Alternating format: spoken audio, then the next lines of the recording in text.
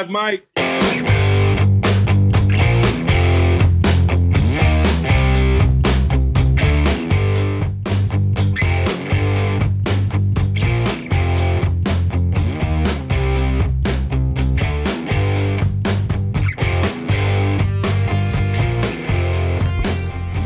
Pittsburgh Steeler fans, it is time for another edition of the Live Mic.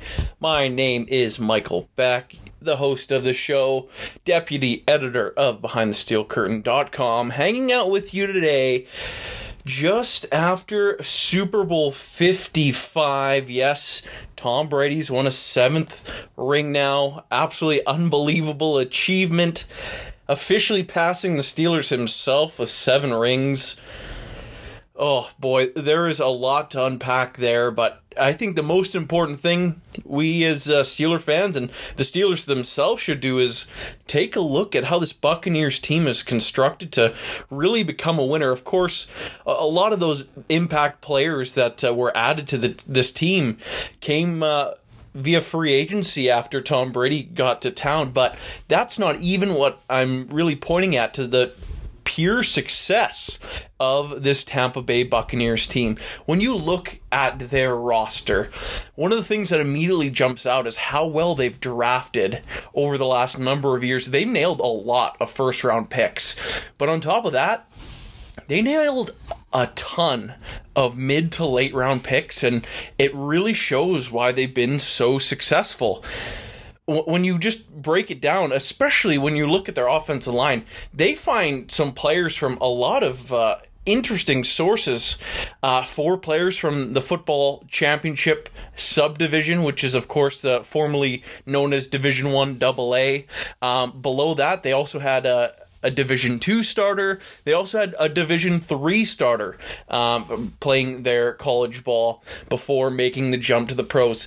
They were not afraid to go out and find guys with playing against lesser competition, but when it comes to those FCS guys, especially along the offensive line, one of the things I like to look at when it comes to drafting those players, especially when they have elite size, those players have the highest ceiling because they haven't been introduced to the best coaching yet. So when you compare them to prospects out of Division I, you already know what you're probably going to get out of those guys out of the first round sort of area, especially when it comes to tackles, guards, centers.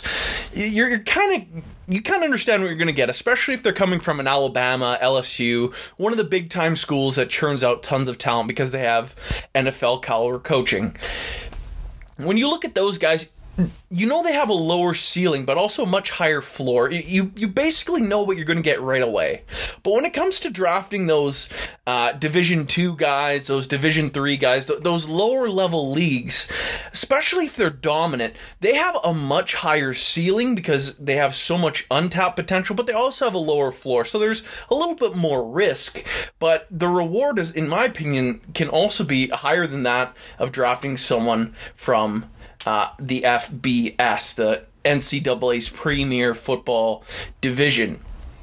So when you look at the way the Bucs have kind of put this team together, they really kind of just drafted the best offensive linemen consistently out of these lower leagues in the mid rounds, like guys like Alex Kappa and Ali Marpet, just to name a couple. But they draft them in the mid to late rounds, and then they give them elite level coaching. It's that coaching that makes them NFL talent, but because their skills are so high from their lower level experience and just the sheer size of these guys, they're able to take an even bigger step. The Buccaneers, of course, they drafted Tristan Wirfs very early in the first round this past draft out of the FBS, again, one of the top levels there is in college football. But he was considered one of the best, if not the best tackle in the draft class. You can't really...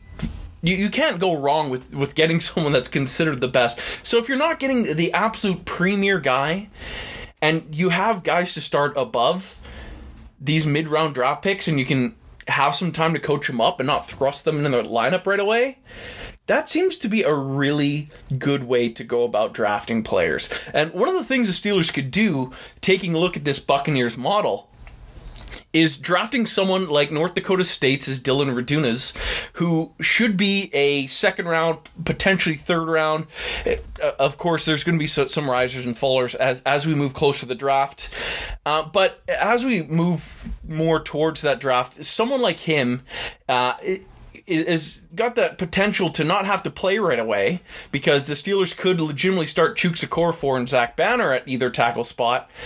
And he could just get a year working with Adrian Clem and the rest of the offensive line, just getting comfortable, and then eventually become a starter a few years down the road, or potentially even 2022 after 365 days of being an NFL player. It's that experience which I think the Steelers could really kind of lean on, and something that they need to seriously think about doing when it comes to this year's draft, because the Steelers right now are in this weird flux and a spot we haven't seen them in a very long time. They're a team that can retool and still have a shot at a Super Bowl. Yes, it's going to be very challenging, but mixed in with that, they're a team that could very easily make a couple wrong moves and be on the downward skid for a number of years. So what the Steelers need to do to remain competitive is find those guys that are going to pan out. They can't afford whiffs. So taking someone with sky-high potential and giving them the best coach possible is a really good way to go about doing that. And the Steelers, of course, going to completely trust what they did with their new coaching hires. Of course, they're going to know better than any of us. They're the guys going through the interview process, so we'll give those guys their due. So the Steelers, to me, especially when it comes to the offensive line, it might be a good way to go about it. If they want to draft say somewhere on defense or a skill position in the first round, then they could seriously look at drafting some offensive linemen out of these lower tier. I get talent's probably the wrong word, but like the lower level leagues of college football. That might be a really smart way to build the future of this offensive line. And in a way, we've already kind of seen them do that, especially with guys like Chuks Okorafor coming from Western Michigan. Zach Banner being a guy that is basically a reclamation project that bet on himself, and if he didn't tear his ACL, he would have gotten a substantial pay raise in this 2022 offseason. So the Steelers do have a history of doing this in the past, but this offseason is one where the Steelers have to fill their holes, and a lot of their holes can be filled with cheaper free agents already on this team. And sure, that's not the ideal way to go about it, but for the Steelers, if they want to be a championship team, they gotta develop from within, and they can't just settle on having all right players. See, if you understand what I'm saying, the Steelers' great offensive lines of the early to mid 2010s, I guess you could say, David DeCastro, Alejandro Villanueva, Marquise Pouncey, Marcus Gilbert, Ramon Foster, these guys, they were in their prime of their careers and were either elite level prospects coming out or were coached up and put into the lineup. The Steelers have kind of just started drafting mid-level guys from schools that don't necessarily have those extremely high potential sources, and then have slowly just had to push them in the lineup. A lot of these guys have been all right, but especially when you're adding prospects like J.C. Hassenauer, who's come from an Alabama, that already had a low ceiling, you know you're not finding your next all-time great center. And we know the Steelers have had a ton of success at that position, but if they're not getting the best, because Marquise Pouncey was the best center of his draft class, if they're not getting the best, find the guy with the highest potential and bet on being able to coach him up and put them in the lineup potentially a year from now. And that's something the Steelers team really needs to consider doing as we move on into the next couple years here.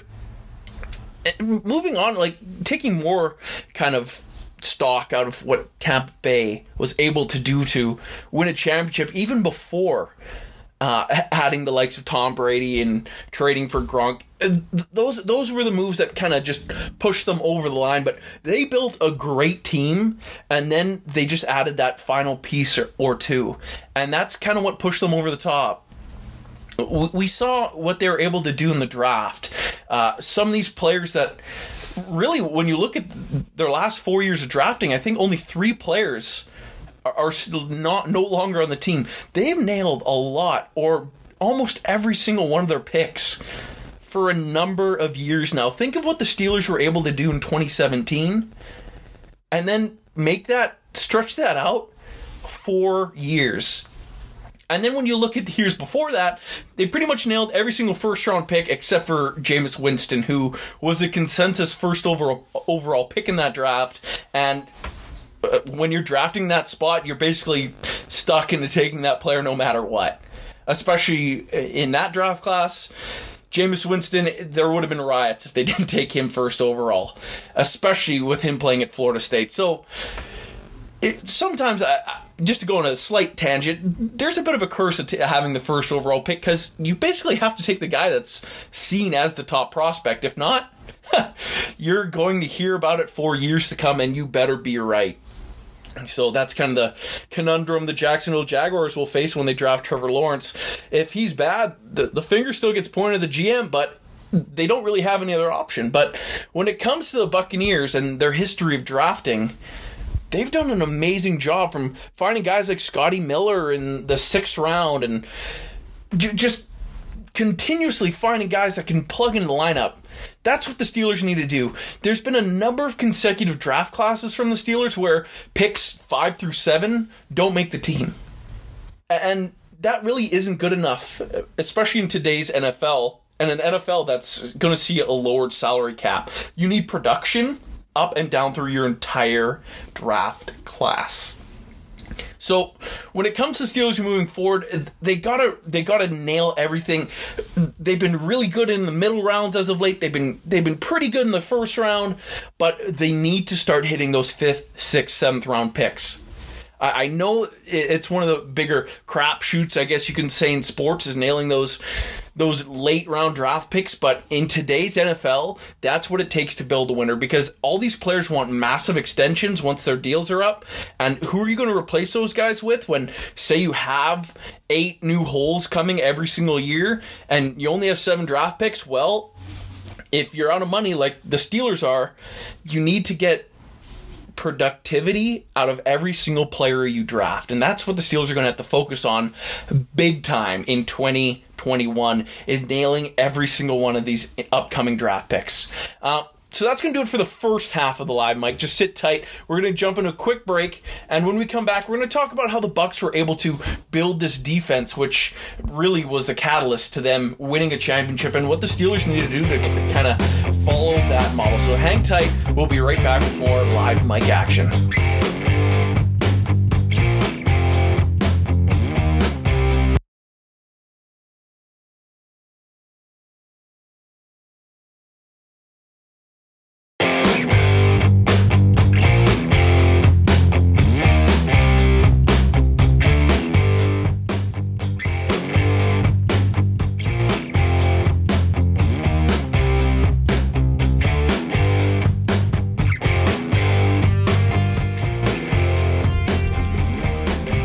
Steelers fans, we are back with the second half of the Live Mic. Once again, my name is Michael Beck. And the second part of the show, I really want to focus on the Tampa Bay Buccaneers defense and what pushed them over the top and really led them to the Super Bowl championship, playing this outstanding style of defense. And we already know the Pittsburgh Steelers side of things. They have one of the best defenses in football. But one of the biggest issues the Steelers faces, they have some holes still within that defense. Sure, there's going to be some guys getting healthy and returning to the lineup as we kind of move forward here in the coming weeks and guys kind of start to get healthy. We know Bud Dupree's likely going to move on. But then when you continue to look at it, they got one young Mr. Alex Highsmith who has sky-high potential and could possibly be better than Bud Dupree as they kind of move forward into the development of this team and as he takes on more and more snaps. But relating this back to the Tampa Bay Buccaneers, one of the things you'll quickly see when you look at their defense, they're elite at every spot.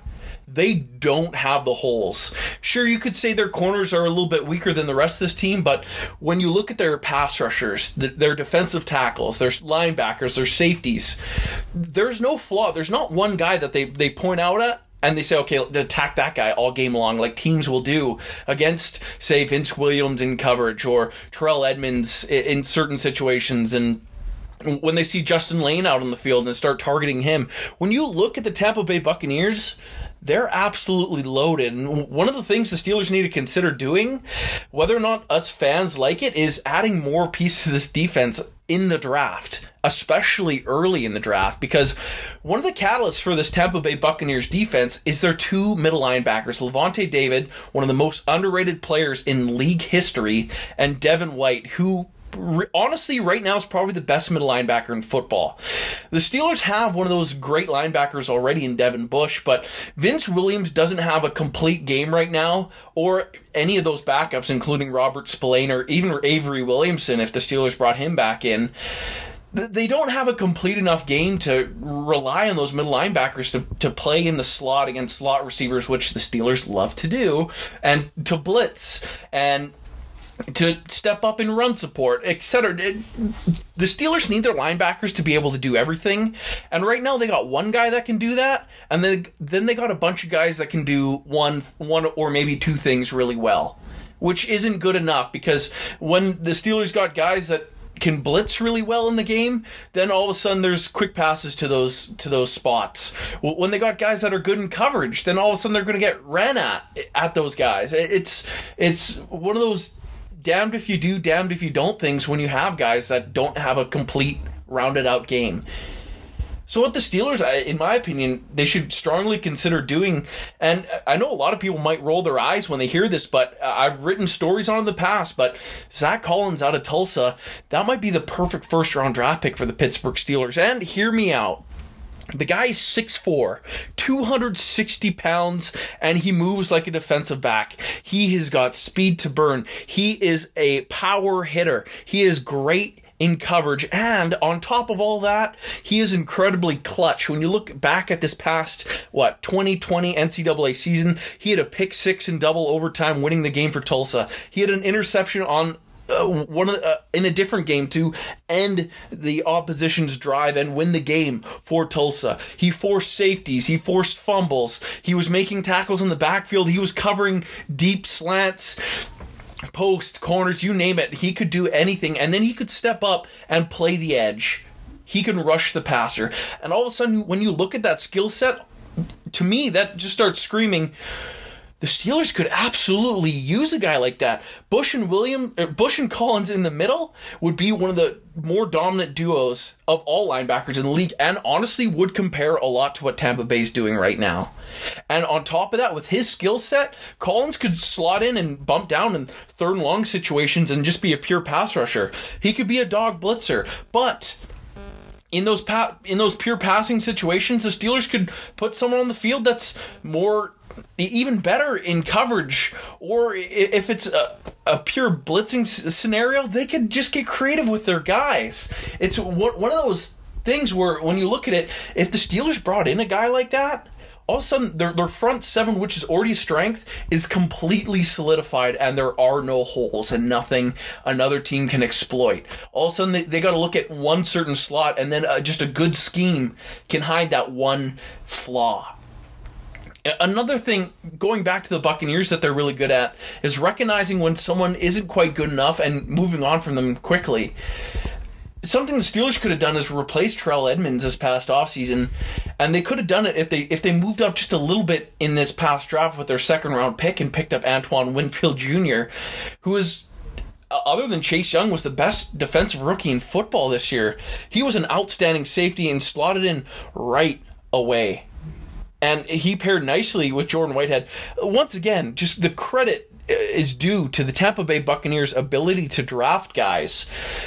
Just looking at these defensive players that they're able to bring in the last number of years, it is crazy, but it totally makes sense how they developed in a Super Bowl team so quickly. Even, obviously, Tom Brady's the catalyst that pushed them over the top, but really, if they found any quarterback, they probably would have been in the situation they were playing in on Sunday. Like, you just look at the last couple drafts. Antoine Winfield Jr. obviously is one of the highlights. Devin White, excuse me. Just continuing down the list. Sean Murphy-Bunting at corner. Vita Vea. Jordan Whitehead, the list just goes on and on and on defensively. And then on offense, it's the same thing. They just continually hit on these guys. And sure, they moved out on some of these players, like Quan Alexander getting traded over to San Francisco. He was a free agent, excuse me. He saw some success over there, but they were just able to replace him immediately, and they weren't afraid to not force pay guys and just draft really well and trust their own process. They picked up free agents that had one extremely good skill set, made them a backup, and then just used them in those situations that they were good at, and not forcibly having guys on the field in situations where they were not going to succeed. And that's another thing the Steelers team is going to need to do, especially when they look for money and start having to cut some of these players. They're going to have to find some guys that are well-rounded, and then they're going to have to find more guys that can be those special teamers that could potentially just be a really good blitzer that they can put on the field in third and long, or someone that's extraordinary in coverage, and you can put them out there in certain situations. It's one of the things the Steelers really need to focus on this offseason, is just being able to round out the roster and pray to God that they're going to be a healthy team. So for this Steelers team as a whole, moving into the future and looking at what the Buccaneers were able to do, one of the tough things for me, and something that I'm kind of against, is building the team and then finding a quarterback. I know a lot of people will say that's the way to do it. You'll find a lot of guys, even on our website, that will tell you that's exactly the way to do it. And that is what the Steelers did with Ben Roethlisberger. But to me, if you don't have a quarterback on your roster, especially in today's NFL, I don't think a team can be competitive in a Super Bowl sense. The teams that make it there always have great quarterback play. Even when you look at the Philadelphia Eagles and when Nick Foles led them there, remember, Carson Wentz was at an MVP level. The Eagles were one of the most loaded, deep teams in all of football, and Nick Foles got red hot. It's not like he had bad quarterback play, but every team that's expected Nick Foles to be red hot for 16 regular season games plus 3 or 4 postseason games, he's not able to do that. So that's one of the reasons why you can't rely on subpar quarterback play, because then you're just relying on someone getting streaky at the perfect time, which, when you look at the history of the NFL, it rarely happens. Teams with franchise quarterbacks win the Super Bowl. That's kind of the name of the game in this NFL. So, to me, the Steelers in the next couple of years really need to figure out that quarterback position. And say the Steelers struggle with Ben Roethlisberger at quarterback. If they don't draft anyone, then I guess Ben's just kind of got to go down with the sinking ship and hopefully not sours himself to Steeler fans if it gets really bad. But this defense, I think, is too good for it to get really bad. But the Steelers in general, if they don't draft a quarterback this year, you'll probably see it next year, or you'll see potentially them get involved in that quarterback carousel game, especially when they have some of these young guys on defense that you want to keep happy. Because if the Steelers start to lose, you don't want to do to TJ Watt what the Texans did to JJ Watt, waste his career, then all of a sudden he's demanding a trade, and then once someone demands a trade, their value's gone and you're forced to cut them and get nothing back. So for the Steelers to already have some of these pieces that championship teams are built upon, they got to recognize that. They got to recognize where they are as a team. And the Steelers' model isn't to rebuild, but to retool and compete for championships. And the only way to do that is to find a quarterback. So if it's not drafting a guy this year, maybe it's a free agent like a Dak Prescott, or a trade, I don't know, someone on the trade market next year, potentially Matt Ryan. I know these aren't names that are jumping off the page, but they are what's kind of going to be the best that's available, unless more teams kind of fall apart like the Texans did. So, all in all, the Steelers can use a lot from that Tampa Bay model.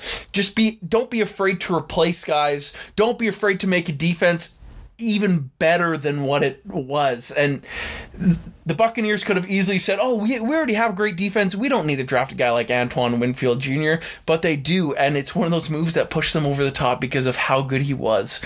The Steelers need to not be afraid of the big time move when it comes to their defense and continue to add to it, because they are so close. If the Steelers are able to hold teams to 14 points a game, they should be winning a lot of games regardless of who they're bringing in on offense. So one of the things the Steelers should look at doing as they kind of move forward into this offseason, obviously, is focus on building that defense, put some assets into the offensive line, and figure out the future of this quarterback position. The skill positions will figure themselves out, but once the Steelers start cutting players, they need to start making plans to find well-rounded guys to replace them, especially on the defensive side of the football. When you don't have any weaknesses on the defensive side, you will be a competitor no matter what. So, with all that being said, thank you for tuning in live, Mike. Once again, my name is Michael Beck, deputy editor of BehindTheSteelCurtain.com. Make sure you're clicking over to said website, checking out some great content. We got tons of off-season stuff coming your way. It's the thick of the off-season. If it hasn't happened yet, Ben Roethlisberger extension is expected to come in the coming days. And if the two sides don't agree, who knows? Ben could even retire. This is going to be a huge week for the future of the Pittsburgh Steelers. So make sure you're tuning in. And you're listening to the entire family of podcasts from Behind the Steel Curtain, because we're going to bring you exclusive and brand new content each and every day. There's a lot of exciting stuff coming, especially from the Pittsburgh Steelers. So excited to see you guys here next week, and go Steelers, and we'll talk to you guys soon.